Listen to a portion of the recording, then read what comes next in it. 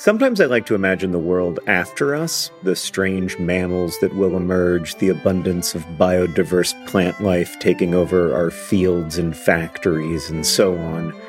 I don't think this world will be better. I maintain that we are the most interesting thing to happen on Earth, and there is real beauty and meaning in our curiosity and compassion, even as we also cause and witness so much suffering. But at any rate, there will be a world after us, after each of us. And that's why there's life insurance. It exists to provide a financial safety net to those who love and count on you. Policy Genius's technology makes it easy to compare life insurance quotes from America's top insurers in just a few clicks to find your lowest price. With Policy Genius, you can find life insurance policies that start at just $292 per year for $1 million of coverage. Some options offer same-day approval and avoid unnecessary medical exams. So save time and money and provide your family with a financial safety net using Policy Genius. Head to policygenius.com or click the link in the description to get your free life insurance quotes and see how much you could save. That's policygenius.com. Policy Genius, because there will be a world without us.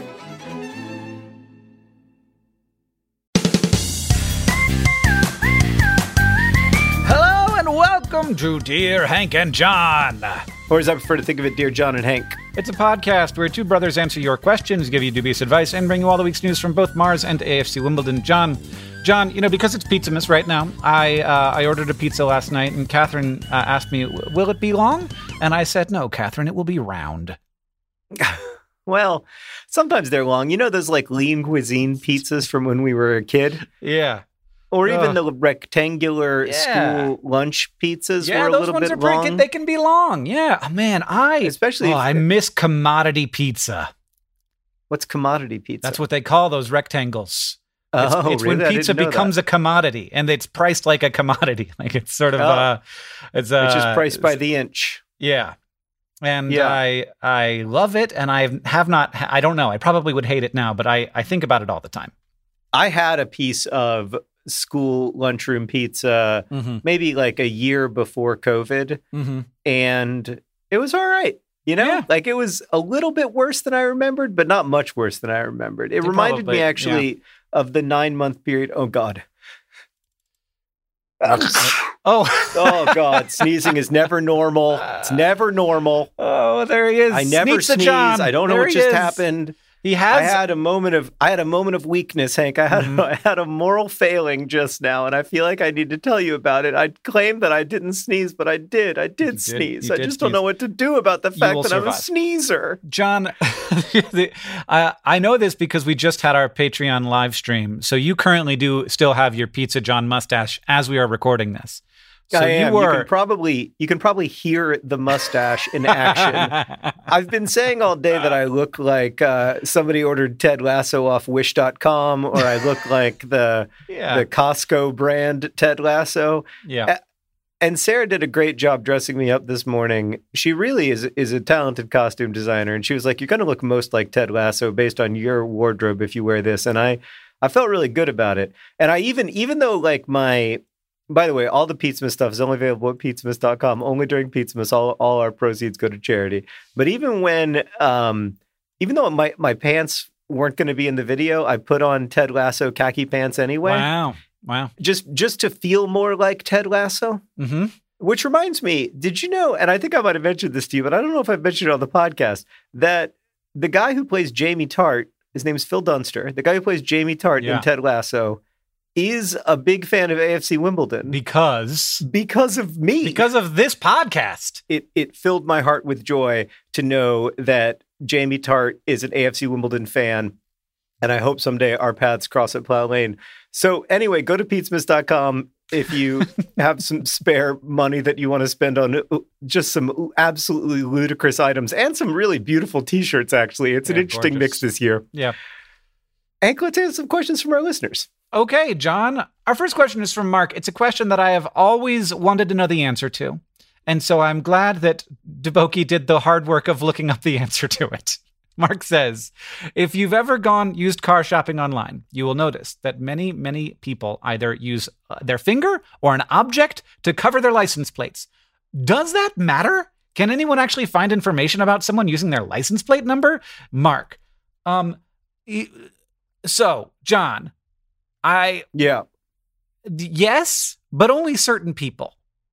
Yeah. There was a thing passed in 1994 that was the Driver's Privacy Protection Act, and you're not supposed to be able to, like, the DMV is not supposed to release information about you based on your license plate number. If you work at a police department, you can get that information. The most that you can probably get, unless you have access, is like the make and model of the car, not your address. But I feel like there's so much easier ways to find people's addresses. And mostly we're just have been taught to not share numbers associated with ourselves.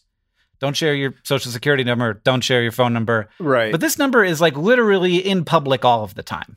Yeah, I feel like we're a little bit one generation behind on what information we're told to protect. Everybody's always no, make sure you don't share your driver's license number that you drive around your car with all the time. But don't at all worry about sharing every single second of your location data with a lot of apps that you aren't even aware that you're sharing your location data with. Yeah, I mean, Google knows way more about me than I do. Way more. Oh, yeah. I have forgotten so much stuff that Google knows about me. Yeah. It's occasionally a little lovely. I can go back and see what I Googled on the day that I got married, right. That's a thing that I an insight into my life that I wouldn't. It's a kind of scrapbook, but it's also a kind of scrapbook that's being monetized by one of the largest corporations in the world, which is terrifying. And you're right that you only told Google that information, or you may have only told this place or that place, but potentially, depending on what kind of, what kind of settings you have online, potentially you're sharing information about where you go online with lots of people, potentially with thousands of different companies. And not only that, a lot of those places are going to share and sell information related to what you do online. And not only that, there are also places that are going to share information related to where your physical body was at certain times. And so that to me is really distressing. And we need to take it way more seriously. But I also I don't know how to, it's wild to me that our privacy regulations are in 1996 and outside, and they're license plate numbers. And but if you know someone's name, which is much easier to get than someone's license plate number, you can find out a whole lot about them. Even if you only have access to Google. And there are a lot of tools outside of Google that are vastly more invasive. And I just think it's something we need to think about more.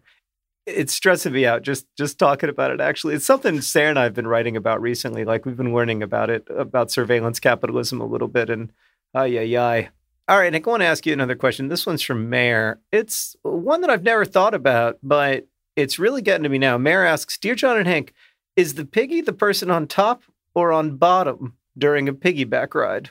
I have red hair, Mare. I have never thought about this. It is a piggyback ride. Yeah, I've never thought about it either. How did I make it to 44 years old without ever once thinking about? Do you want a piggyback ride? It's the person on the bottom. The key thing here, and I've never ridden a pig yet. No, I mean, I don't like to predict the future, but the chances that I'm going to ride a pig are very similar to the chances I'm going to go to Mars. It's not very likely. I don't know how much you'd have to pay me to ride a pig, but it would be 5 figures. I'll just tell you right now, I'm not riding a pig for $9,000. I got better things to do with my life. Well, also, the medical bills might exceed that. I know, yeah, it's too risky. I mean, basically, you're offering me $9,000. I know that my deductible every year is $6,500. So I'm looking at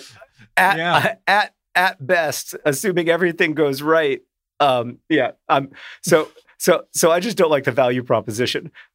But I bet that where the term came from is that riding on the pigs. back of a pig is also a rather jostly experience, just like a piggyback ride is. Mm-hmm. And so I think the piggy would be the person doing the walking, not the person doing the desperate clinging. Oh my gosh, John, piggyback, it had nothing to do with a pig. Shut up. It converted from pickaback to piggyback. Are you serious? Yes. How can it have nothing to do with a pig? Are you telling me? Wait, so first off, not only am I not going to ride a pig, it turns out I can't. Well, now I want to. You know what? I'll pay you $9,000. I want to ride a pig. Now that I know I can't do it. Yeah, it's a pickaback ride was a ride up on the shoulders. I do not know where that came from, though. Maybe you have to pick a back, like you have to choose which one you would climb up onto. Yeah, and then it it's sort of like, because it sounded like piggyback, we turned it into a piggyback ride. Wow. But people do ride pigs also. They do? So just because piggyback ride isn't the origin doesn't mean no one's ever ridden a pig. Are you sure about that? Yeah, people have ridden pigs. I think they do it at rodeos. No. So the first Google result here, Hank, is not actually about riding a pig. It's about somebody who's imagining a science fictional universe and wants to know if it's possible to have pig-mounted cavalry, like instead of horse-mounted soldiers, pig-mounted. And then there's a lot of debate about that. But the long and short of it is you can ride a pig, and now I don't want to again. Perfect. That's what we needed. Yeah, you could definitely ride a pig. Pigs get really big. I'm sure that the pig wouldn't like it. So don't, but I'm sure that it's been done. Yeah, apparently you can do it in Minecraft, which is... Well, we've settled it now, everyone. Come join Uncle John in Minecraft world for Uncle John's piggyback rides. This next question comes from Megan, who asks, Dear Hank and John, I currently live in rural Indiana. I frequently find myself driving behind large farm vehicles. Yeah. Why can't they drive more than 10 to 15 miles an hour? If we could put a man on the moon and a rover on Mars, we should be able to build a better motor and a tractor. More importantly, how on earth do I stay calm and patient while I drive at a snail's pace for miles and miles? Missing Michigan, Megan.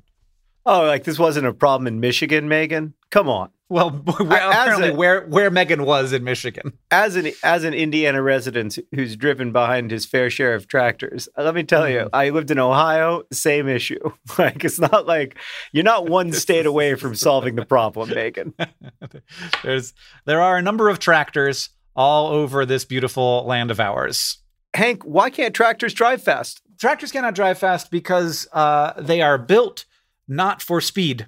They are built for torque. So one of the things that we average person who has not worked on a farm often forget about tractors is that the tractor doesn't just power the tractor. It also powers whatever you hook up to the tractor. So if you see these like big things that like do a bunch of stuff. Yeah. They're like doing lifting and cutting and multiple. Yeah, there's conveyor belts and sorting. All of that stuff is powered by a little attachment on the back of the tractor that turns something on that piece of equipment that makes all of the stuff go. So tractors have to prioritize torque over speed. And so that means lower revolution of the wheels for increased ability to pull something. So that's what they're built for. They're not built for speed. They're built for strength. And that means that they're never going to be fast. It would need a bunch of extra gears to move more quickly, and that would make the tractor more expensive. And it's just not worth it for at least for them. Especially, it's not worth it for anyone because you have podcasts, and you have to worry about that because you got us delightful people just informing you of delightful things about pig rides that you didn't know before. Hank, do you think in the future that this will make it easier to electrify tractors at some point? I'm only basing this on the fact that my electric car is extremely torquey. Right. Well, kind of. Yeah. It has what we call instant torque. You don't have to ramp into the torque at all. But there is a problem, which is that like it is good for tractors to be in operation for a very long time. Yeah. And they they have to have a lot of energy for that whole time. Gasoline is good at that. Diesel is good at that. And lithium ion batteries are getting better at it. So electric tractors, definitely going to happen. It's just, it might not be the first thing on the list, but yeah, they definitely already exist. And I'm sure that there will be more of them in the future. Hank, before we get to an ad break, I want to ask this question from Robin about advertising. I like to undercut the value of our advertising anytime we have a chance to. So this question is from Robin, who asked, "Dear John and Hank, I've been listening to the radio recently as opposed to streaming or podcasts." It's a fascinating choice, Robin. I make fun of Robin, but actually I also listen to terrestrial radio. I listen to the radio when I drive my kids to school in the morning because there is a particular radio station here in Indianapolis that they love, and I want to support that. So maybe that's Robin's deal as well. I noticed that there's just a lot of ads, and that the ads are often for big chain jewelry companies.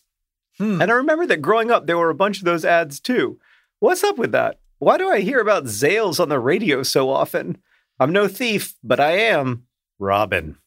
The advertising industry. Here's the thing, Robin. I mean, if you think about like what has to be advertised, like what needs advertising to sell it. One, Pizzamas.com, Here's the thing. Like, that's why we buy it on all the terrestrial radio stations. You'll hear us on Z100.5. I'm sure. Every hour on the hour. That's right. Q95, playing the hits and sharing the good news about Pizzamas. But what I think ultimately needs a lot of advertising money behind it to sell you on the concept is the concept of decoration. Yeah. Yes. Like decoration is an inevitable human, wonderful thing to be celebrated. But particular kinds of decoration, saying like this kind of decoration is the really valuable, good kind of decoration that you need to be doing if you're going to be the kind of person and partner that you want to be. That needs marketing dollars behind it. That is true. The other thing is that jewelry is very high margin. So converting one person from one jewelry store to another jewelry store, so they're going to be buying something, you want them to go to your jewelry store, and it is worth spending a lot of money per person who switches from one place to another place. And that is one of the reasons why jewelry continues to be high margin, because watches are also this way. Like these expensive products, they're single purchase. People don't buy them very often, but they spend a lot when they do. And it tend to be a fairly wide gap, both in terms of percentage, but mostly in terms of dollars, because they're expensive items, between the cost of the item and the purchase price of the item. So a jewelry store can stay in business selling like 2 things a day, which is just not the case with almost every other retail experience. Yeah, and if you think about the big luxury brands, whether it's Rolex or Dom Perignon or Tag Heuer or whatever, like a lot of what they're doing is not kind of Econ 101. You have to find the place where the amount of supply meets the amount of demand, and that's the cost. A lot of what they're doing is like everybody knows that they charge much, much more than the product costs. But the weird thing is part of their marketing budget is actually going to support the people who already bought the thing. Like a huge portion of Rolex's marketing budget is going to sort of try to benefit people who already purchased Rolexes so that they can feel really good about their Rolexes and wear their Rolexes. And then when other people see that they're wearing a Rolex, they'll be like, wow, that person bought a really high margin item. And if you lowered the price of Rolexes, it might be that you would actually sell fewer Rolexes because the value is not in the like cost of making the good. The value is in something else, something more ethereal. Yeah, I agree with you, John. There are 2 questions that I really want to get to because they are both very important to my life. This first one is from Megan, who asks, Dear Hank and John, I can sleep in anything, including bras and jeans, and I'm a night owl, and I will do anything to make my mornings easier. So I am wondering whether there is any real reason I can't just change into my clothes for the next day, the night before. Thanks, Megan, you and my son are both wondering this. I mean, Megan, there's no reason for anything.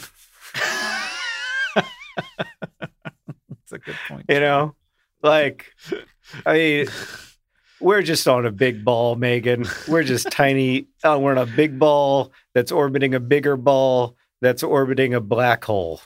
Yeah, this is the problem I have when people tell me that like something is silly or irrational, and I'm just like, everything's silly and irrational. Why is the reason? And I'm like, we made it all up. It's all it only matters because it matters. Stop asking so many questions. It's fine. Like give me one example of it. I can't walk around town in an outfit from Star Trek: The Next Generation without attracting attention. If I wear a t-shirt and jeans, no attention. If I wear my outfit from Star Trek: The Next Generation, attention. There's no reason why. We could all be dressed like Jean-Luc Picard. We just aren't. We made that decision together. Yeah. And so, Megan, you could do whatever. You could put on your Star Trek: The Next Generation uniform the night before you wake up, and then you can go to work like that. It's allowed. Well, it depends on your particular place of work, Megan. It may not be allowed. You may have to wear a uniform that isn't a Star Trek: The Next Generation uniform. But I did this for years when I was in my 20s. Like I did it when I was a hospital chaplain. Like when I would be on call for 24 hours, like you think I would like in the 30 minutes I would have to sleep, you think I would like put on pajamas? No, I would lay down and sleep. And then when I woke up, I would stand up and go to work. Like, yeah.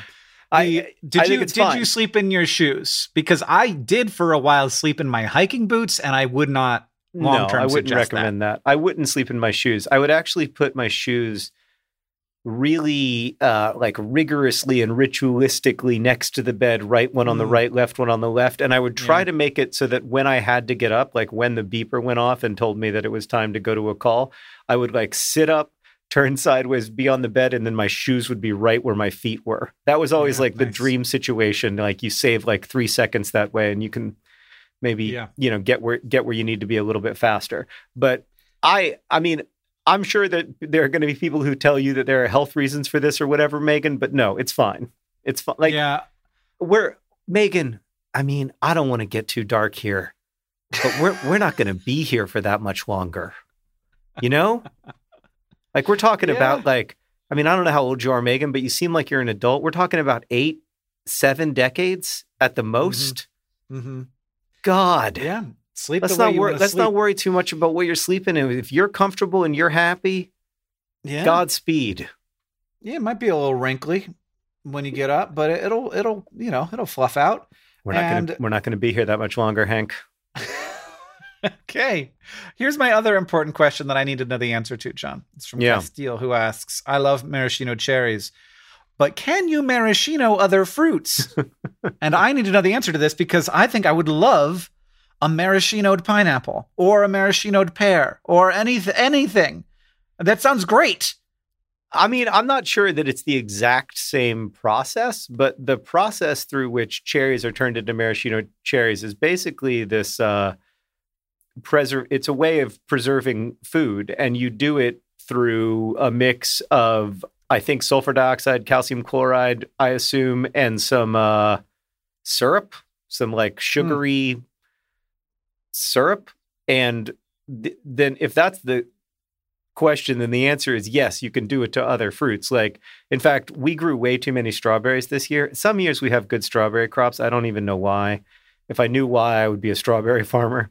But this reminds me, actually, I do know why. It's because the groundhog died. The groundhog that was my great nemesis that I wrote an entire chapter of the Anthropocene Reviewed book about, that groundhog celebrated the release of my book, The Anthropocene Reviewed, by freaking dying.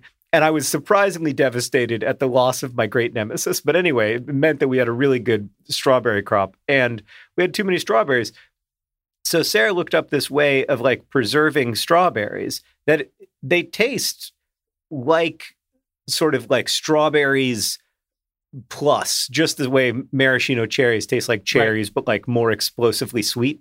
Mm-hmm. And they're delicious. So I know you can do it with strawberries, or at least something fairly similar with strawberries. I don't know about other fruits. Yeah, I think you definitely can. I have done while you were talking, I did a little bit of research on maraschino cherries. Maraschino is a cherry liqueur originally.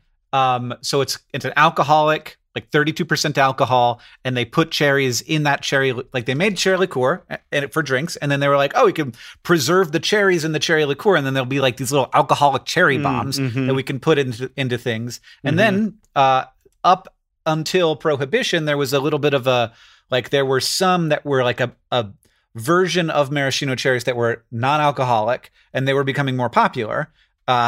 And just as a preserved cherry that wouldn't get you drunk. And then during Prohibition, the alcoholic one went away permanently. So we no longer had that, and now we just have this particular thing. So if you made maraschino pineapple, it would be cherry-flavored pineapple, because the maraschino preserve is definitionally a cherry-flavored preserve. Right. But I still think that'd be amazing. That might honestly. be good. But you can also make like a strawberry preserve. Right. That's strawberry based. Strawberry version of maraschino. It's just like a brining and sweetening process. And you make it so sweet that microorganisms can't eat it, basically. Yeah. Pops them. It's really good, man. I mean, I'm a big fan of these strawberry preserves that we have that are just explosively sweet. I get the feeling that they're not great for me, but then we're not going to be here for that much longer, you know? John, if you had to guess, what century is maraschino from? 15th. Wow. Okay. It's 16th, but you only guessed that because I asked you.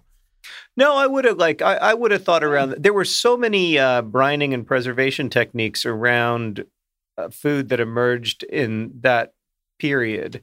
Like just, after the European Renaissance. I guess you know a lot about history.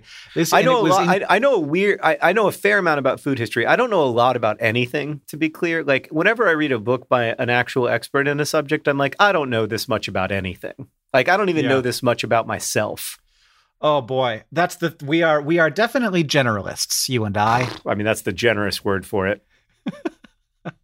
Maraschino comes from Croatia, but at the time of its creation, that was part of the Venetian Republic. Oh, those were the good old days when Venice ruled the world. Now it's, having said that, I feel like I need to add a correction. Those were not the good old days. Just for clarity, that was the facetious good old days.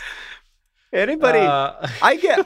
Not great back then. Oh, I'm really over the narrative that like life was so much better just 500 short years ago. It was worse in almost every way. Which reminds me, John, that this podcast is brought to you by the Venetian Republic. Worse in almost every way. and they're not around to argue, so I don't expect to get any emails about it. Today's podcast is also brought to you by Z100.3. Z100.3, playing all the hits in the order of our choosing. And this podcast is brought to you, of course, by Uncle John's Minecraft piggyback rides. Ride a pig at Uncle John's Minecraft farm. Today's podcast is also brought to you by Long Pizza. Long Pizza. It's just so much better than circular pizza. Just goes on forever. We got also a Project for Awesome message from John F. of Boston, who says, the P4A is awesome because I can donate to help make the world suck less and to get silly perks such as making Hank or John say, Buddha, A. Or, my God. I think it's... John, I think what you're looking for is abada, abada, abada, abada, A. Abada, abada, abada, abada, A. Or, oh my God, it's burning. Oh my God, it's burning. P.S. The social internet allows us to organize awesome stuff like this, but it can also be pretty harmful. Do yourself a favor and take a break from it today. Well, it's good advice, John. The day that we're recording this, Facebook is still down. Yeah. So maybe you did that, John. No, I think the call's coming from inside the house on that one, Hank. I'm so curious. If I had to make a prediction, that would be my prediction. But who knows? I mean, who knows? We live in strange times, and yes. And I will spend the rest of my life hoping for normal, boring times. Oh, boy. Oh, boy. Oh, boy. This is, I mean, the fact that Facebook is still down is kind of giving me the creeps now. It's been hours. We're only here for a little while, Hank. And by we, I also mean Facebook. Yeah, That's true on a geological timescale, for sure. I mean, companies go bankrupt. Maybe That's today right. is Facebook's day. Probably not, though. Probably not. I think they'll probably pull through. So listen, your toilet is massively gross, like it's grosser than you think. In fact, bacteria and viruses can hang around in the toilet bowl even after multiple flushes. And I recently found the easiest way to clean my toilet, Blue Land's sustainable toilet cleaner tablets. Just drop, watch it fizz, brush, and flush. It is truly that simple. No more scrubbing for hours. Plus, the tablets are plastic-free. Blue Land is on a mission to eliminate single-use plastic by reinventing cleaning essentials to be better for you and for the planet with the same powerful clean that you're used to. Blue Land products are effective and affordable, and their toilet tablets are proven to work on a wide range of toilet stains, including rust, mineral deposits, limescale, and hard water. And you can even get more savings by buying refills in bulk or setting up a subscription. Blue Land has a special offer for our listeners. Right now, you can get 15% off your first order by going to blueland.com/DearHank. You won't want to miss this, blueland.com/DearHank for 15% off. That's blueland.com/DearHank to get 15% off. This episode of Dear Hank and John is brought to you by ZocDoc. Look, there are, I think it's fair to say, some imperfections in the American healthcare system, but there are ways that it actually has recently gotten easier. I don't compromise on a lot of things, but I do not love feeling like I can't find the right doctor for me. And I've gotten very lucky that I have found some good doctors for me. When it comes to your health, there shouldn't be compromise. Don't go back to that one doctor who uses your appointment to catch up on the latest headlines / their family group chat / their crossword puzzles just because they're available right now or they happen to take your insurance. Instead, you don't have to keep going back to a doctor who you don't like. You can check out ZocDoc, a place where you can find and book doctors who make you feel comfortable, who listen to you, who prioritize your health. And you can search by location, availability, and insurance type. So literally no compromises. Because with ZocDoc, you've got more options than you think. ZocDoc is a free app and website where you can search and compare highly rated in-network doctors near you and instantly book appointments with them online. Once you find the doc you want, you can book them immediately. No more phone calls and waiting on hold with a receptionist. We don't have time for this anymore. And these doctors all have verified reviews from actual, real patients. Booking appointments with tens of thousands of top-rated, patient-reviewed, credible doctors and specialists. The typical wait time to see a doctor booked on ZocDoc is between 24 and 72 hours. That's it. You can even sometimes score same-day appointments. Go to ZocDoc.com/DearHank and download the ZocDoc app for free. Then you can book a top-rated doctor today. That's ZocDoc.com/DearHank. ZocDoc.com/DearHank. Every time I know it's coming, and I'm like, I'm going to have to say ZocDoc.com right now, aren't I? And then I do. I'm getting good at it, everybody. ZocDoc.com. Oh, all right. Let's answer this question from Katie, who writes, Dear John and Hank, something I don't fully understand is TV static. Wait, Katie, are you writing to us from the 20th century? Yeah, maybe she's just heard about it. Okay. What exactly happens, and why does it make that horrible sounding noise? If the TV doesn't have a signal, then why wouldn't the screen just appear black? Thank you for curing my curiosity, Katie. So the antenna is picking up electromagnetic radiation because there's all kinds of places that can come from the cosmic microwave background. So the leftover energy of the Big Bang is part of it. There's also localized radio waves. There's Wi-Fi. There's all like that antenna is going to pick up something and the amplifier is going to amplify it to show you something. And it's going to be precisely random. And that is what you are seeing. You're seeing random noise picked up by the antenna. And that is what you're hearing too. You are also that the piece of the signal that is being would normally be interpreted as the sound channel, in addition to the video channel, is also being picked up as random noise. If you took a text file and played it as an audio, it would also sound like static. And if you took a text file and you had it be picked up, like the information from a text file and had it be picked up by an antenna, that would also appear to be random to the observer.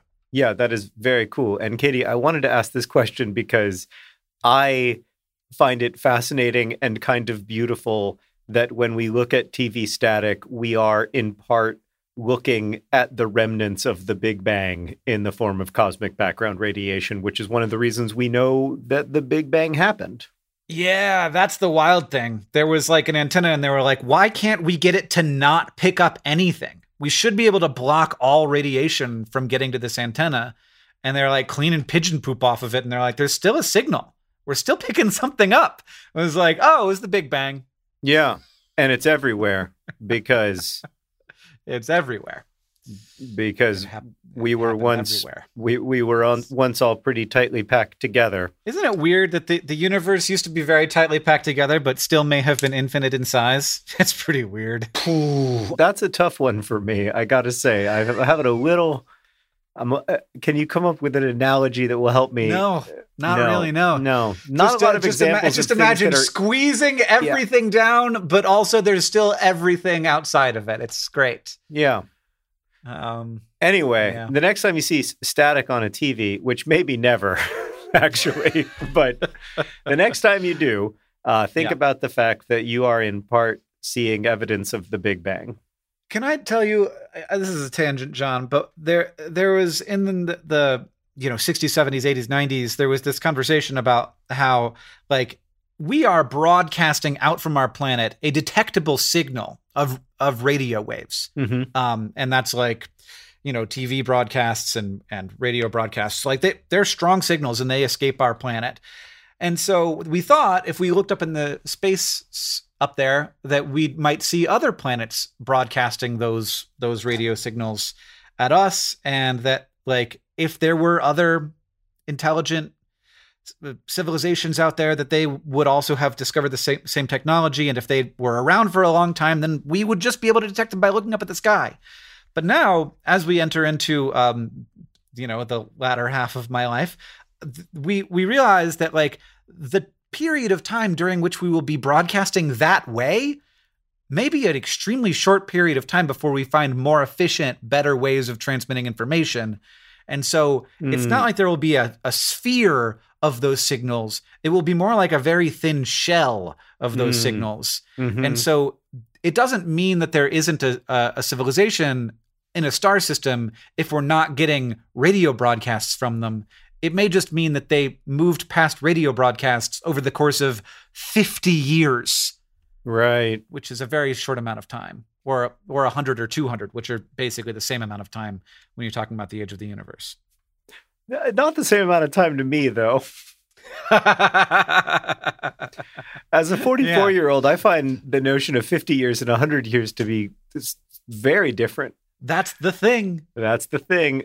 Okay, before we get to the all-important news from Mars and AFC Wimbledon, I want to ask one more question. This one's from David, who writes, Dear John and Hank, your recent discussion about Hagrid's dog Fluffy being misidentified as one dog when Fluffy is in fact three dogs sharing one set of dog legs was mind-blowing in a way that no hypothetical conversation about mythical creatures should be. But it got me wondering, what if you live near Lake Lima, and what if you had a one-headed pet hydra named Fluffy whose head was then cut off by a guy called Hercules? Then the hydra grows back two heads. At that point, do you now have two pets, or do you still just have one pet? Now, this is a great question, David, or I should say it would be a great question if it weren't about hydras. What do you mean, John? Because, Hank, as I am sure that you are familiar, a hydra is a snake at its core. I mean, it's a mythical creature, but it's based on a snake. Is it? Yep. Okay. I don't know. What do I know? I'm looking at a picture of a hydra right now. It looks very much like a snake to me. And as I'm sure you are already aware, snakes don't have souls. So it doesn't matter. It's one snake. Wow. It's nine snakes. It doesn't matter because snakes don't have souls. Everybody knows snakes don't have souls. John's out with the heated hot takes. I like the idea. No, it is. People love their snakes. You can love a snake. I'm not saying you can't love a snake. I'm saying it doesn't have a soul. There's a huge difference. I love a lot of things that don't have souls, like the White River. I also don't know much about souls, I will say. But does that mean that it's not like a single organism? Doesn't matter. Okay. Well, is it one ant or is it 500 ants? Doesn't matter. I like the idea that the next Hydra, so you cut off a Hydra's head, but then the two Hydras come back, and you got two snake heads now. And that sounds scary, but they're little babies. They don't know anything yet. They haven't learned how the world works. They don't know up from down. They don't know what they're looking at. So they're just like useless little babies. They need to be taken care of now. I'd like to update my argument. I've found some flaws in it. Okay. Which is that, like, you can't say that just because something doesn't have a soul, it's irrelevant, right? Like, for example, I don't think the sun has a soul, but if it stopped existing, it would be a real problem for me and everybody else I know. I agree with you on that. So my new argument is that they're clones. And so you can have an infinite number of Hydra, and there's still, you got to treat them like clones. The same way you would like that famous forest of spruce trees that's just all clones of each other. You got to. So what I'm hearing you say is that a Hydra is a plant, because that's not the. It's like you can have a clone of something. It's still a completely separate individual. I'm saying it's unless it's a tree, in which case maybe it's not. No, because it's all interconnected, right? So like the root system is interconnected, and you're seeing a lot of different trees, but it's all part of one organism. But it has a mind. A Hydra has a mind? Does a Hydra have a mind? Does a tree have a mind? I mean, kinda. Well, so let me get you out of your predicament that you've put your own self in. Yeah. The Hydra's brain is in its body. That's the only thing that makes sense. The Hydra's snake brain is inside of the Hydra's body. You cut off its head, it grows two new heads. But those heads don't have brains in them. Now it's just like, I got more teeth. That way it doesn't have to learn everything over again and be a useless baby Hydra. It's very big, but it doesn't know anything about the world yet. So it just like goo goo gaga. So your argument is that a Hydra's mind, regardless of where its brain is, it's like soul or its being, whatever, its ground of being, as Paul Tillich would say, not to get theological, is somewhere inside of the part of it that Hercules didn't cut off. Yeah. Okay. Exactly. So now it's got two Hydra heads, but those two Hydra heads don't have to like relearn on any deep level like how to be a Hydra, because they remember, because they didn't lose their ground of being when they got their head cut off. Yeah. So it's still one Hydra with two heads. The definition of whether it's one or two is about being.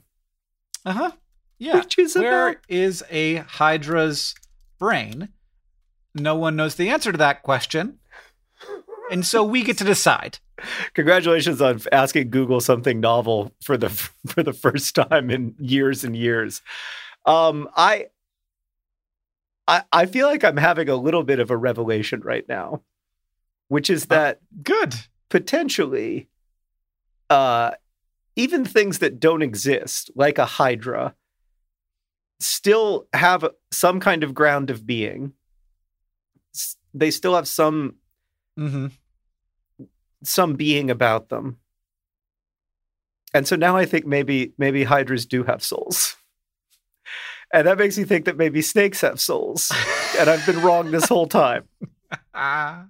Maybe snakes do have souls. And just because they're dead-eyed creatures that only want to eat you, that doesn't mean that they don't have souls. It just means that they're...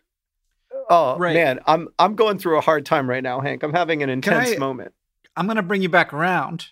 And I'm going to say, if you keep cutting that Hydra's head off over and over again, and then eventually... its heads are going to be so heavy, it will not be able to go anywhere, and you will have solved the problem. Like, it doesn't take that long because it's exponential. So you cut off one, you got two, you cut off, like, not long after that, you've got 64 heads, and then you got 120. By the time you got 128 heads, that thing, it's just heads on the ground, incapable of moving its legs anymore. It's just way too heavy for it to move around. Problem solved. Now you've just got an art installation. you want to know the way that it actually happened, because I know you and I both one of the great things about being Hank or me is that we both know so little about Greek mythology that whenever we hear stories from Greek mythology, it's as if we are hearing them for the first time. So I'm always dang, the right way as far as I'm concerned. That is incredible. Yeah. What a story. Jeez Louise. I didn't expect it to get that violent. You want to know the way that Hercules and his nephew actually dealt with the Hydra eventually? Yeah. They kept cutting off heads and cutting off heads and cutting off heads, but then in the end they burned the neck. So we know actually where a Hydra's, you call it a mind, I call it a soul. It's the same thing. We know where a Hydra's mind is. It's in the neck. Would it be like an infinite source of food if you could just tie it down and cut off its heads? Great idea. That is, finally, a solution to the fundamental problem of being a person, which is that resources are limited except for Hydra resources. That's right. You got to just don't touch the mind. Leave the mind. You can only eat Hydra head muscles. They grow like trees. I'm glad we saved this bit for the end. So only the dedicated listeners who get through our bloviating can get this kind of high quality Hydra content. What's the news from AFC Wimbledon, John? Oh, we AFC Wimbledon love to come from behind. It's how we have achieved, I believe, 12 of our 13 points this season. And so when we went 1-0 down against Burton in the 66th minute, my immediate feeling was, thank goodness, because we sure weren't going to get anything if we scored first. And sure enough, in the 90th minute, again, in the last minute at home with Rosianna and actually many other nerd fighters in attendance at Plough Lane, Luke McCormick scored a goal. We tied 1-1. We only had 2 shots on target the entire game, but we did have most of the possession in the game. We were passing more. I mean, I think we looked pretty good on the whole. It's such a stark contrast from just a season ago. The results aren't that much better, but the football is so much more pleasant to watch. So after 11 games, Wimbledon are on 13 points and in 14th place. This is about just under 1/4 of the way into the season. So it's starting to be a significant portion of the season. And I feel really pretty good at the moment, but long way to go. We are still not that far off the relegation zone. One of the big problems in League One this season, usually in the past, the main way that Wimbledon has stayed up is that there have been at least 2 and often 3 teams in League One that are just dreadful, that are in some kind of financial crisis or are just awful, and are, and that's been a key to our success. Right. Yeah. Okay. This season, it seems like, so far anyway, there aren't any teams that are really, really terrible. And that's unfortunate. So we'll see. Long way to go. Long way to go. But as long as we're scoring 90th minute equalizers and winners, I'm going to be enjoying this season. Yeah, well, it is nice to see you in the middle of the pack. I'd like to see a couple green check marks. It'd be great to win a couple football games. 5. Yeah. That's always what I'm looking for, is some green check marks in the last 5. Yeah. Well, in Mars news, you remember the Ingenuity helicopter? It's the helicopter on Mars. It said, I don't want to, but that's a good thing. They were like, can you take off? And it was like, I think no. I think I'm going to turn you down. It was doing what it was designed to do. So it's been very good at scouting around. It's helped Perseverance figure out where to go. But things are going to change as Mars gets colder and the atmospheric pressure goes down, creating conditions that are going to require the helicopter to change how it flies. And to compensate, the helicopter is going to have to spin its rotors faster. So the team behind the Ingenuity did some initial tests to make sure this high-speed spin could work, and it seemed to be going fine. But then on September 18th, when Ingenuity was getting ready for its first test flight with all these changes, the helicopter said, I don't think so, after finding some irregularities in the motors. The team did some more tests to figure out what those irregularities were, and so far they've identified some issues with some series of motors that help keep the flight stable. They're very important, even though they're a little bit boring, which is why they are automatically checked off before every flight. And some tests have shown that those motors are a bit wobbly. So it seems like right now this probably isn't a huge deal. And hopefully after the solar conjunction, which is a period of time during which the sun is between us and Mars and we can't talk to anything over there, the helicopter will fly again. So it will not fly before the solar conjunction is over, though. Yeah, but the conjunction is only like 2 weeks. Okay. So it's not that big of a deal. I always feel worried having a little helicopter on Mars for 2 weeks without being able to talk to it. That is the worrying period of it's very strange. It's like, all right, goodbye. And then everybody just takes a break, which they all need desperately. Because I'm sure it's a lot of work to run. And of course they're not, they're going to be catching up on other things. Right. But potentially they get to start living. And I think most people are already living on Earth time rather than Mars time. But you get a chance to get a little bit less pressure while you can't talk to your robots on Mars. Well, hopefully that helicopter will. I don't know why I imagine it this way, but I hope that helicopter just kind of like takes that 2-week vacation, like we should all take 2-week vacations, and then comes back at the end of it and is like, oh, it turns out that my motors were fine, but like my mind was the problem. And now I'm good again. Yeah, I just had to get myself straight. Yeah, I just needed a little time away just to get a breath. I was just thinking about how the universe is both changing size and infinite. Yeah. And it's just a lot, Yeah, and then I was thinking about the fact that like in some ways time is just everything getting further apart from everything else, and that was heavy for me. That's a lot. Yeah, and I was like, I don't feel like I can fly today. I mean, not with that weight. Yeah, on a Martian time scale, I barely exist. I've existed for basically no time at all, and will exist for basically no time at all. Well, anyway, thanks for coming to your favorite comedy podcast. I realized that there were a lot of people back on Earth rooting for me. That kept me going. Because where does meaning come from? From each other. This podcast is edited by Joseph Tuna Medish. It's produced by Rosiana Hals-Rojas, and our communications coordinator is Julia Bloom. Our editorial assistant is Deboki Chakravarti. The music you're hearing now and at the beginning of the podcast is by The Great Gunnarolla. And as we say in our hometown, don't forget to be awesome.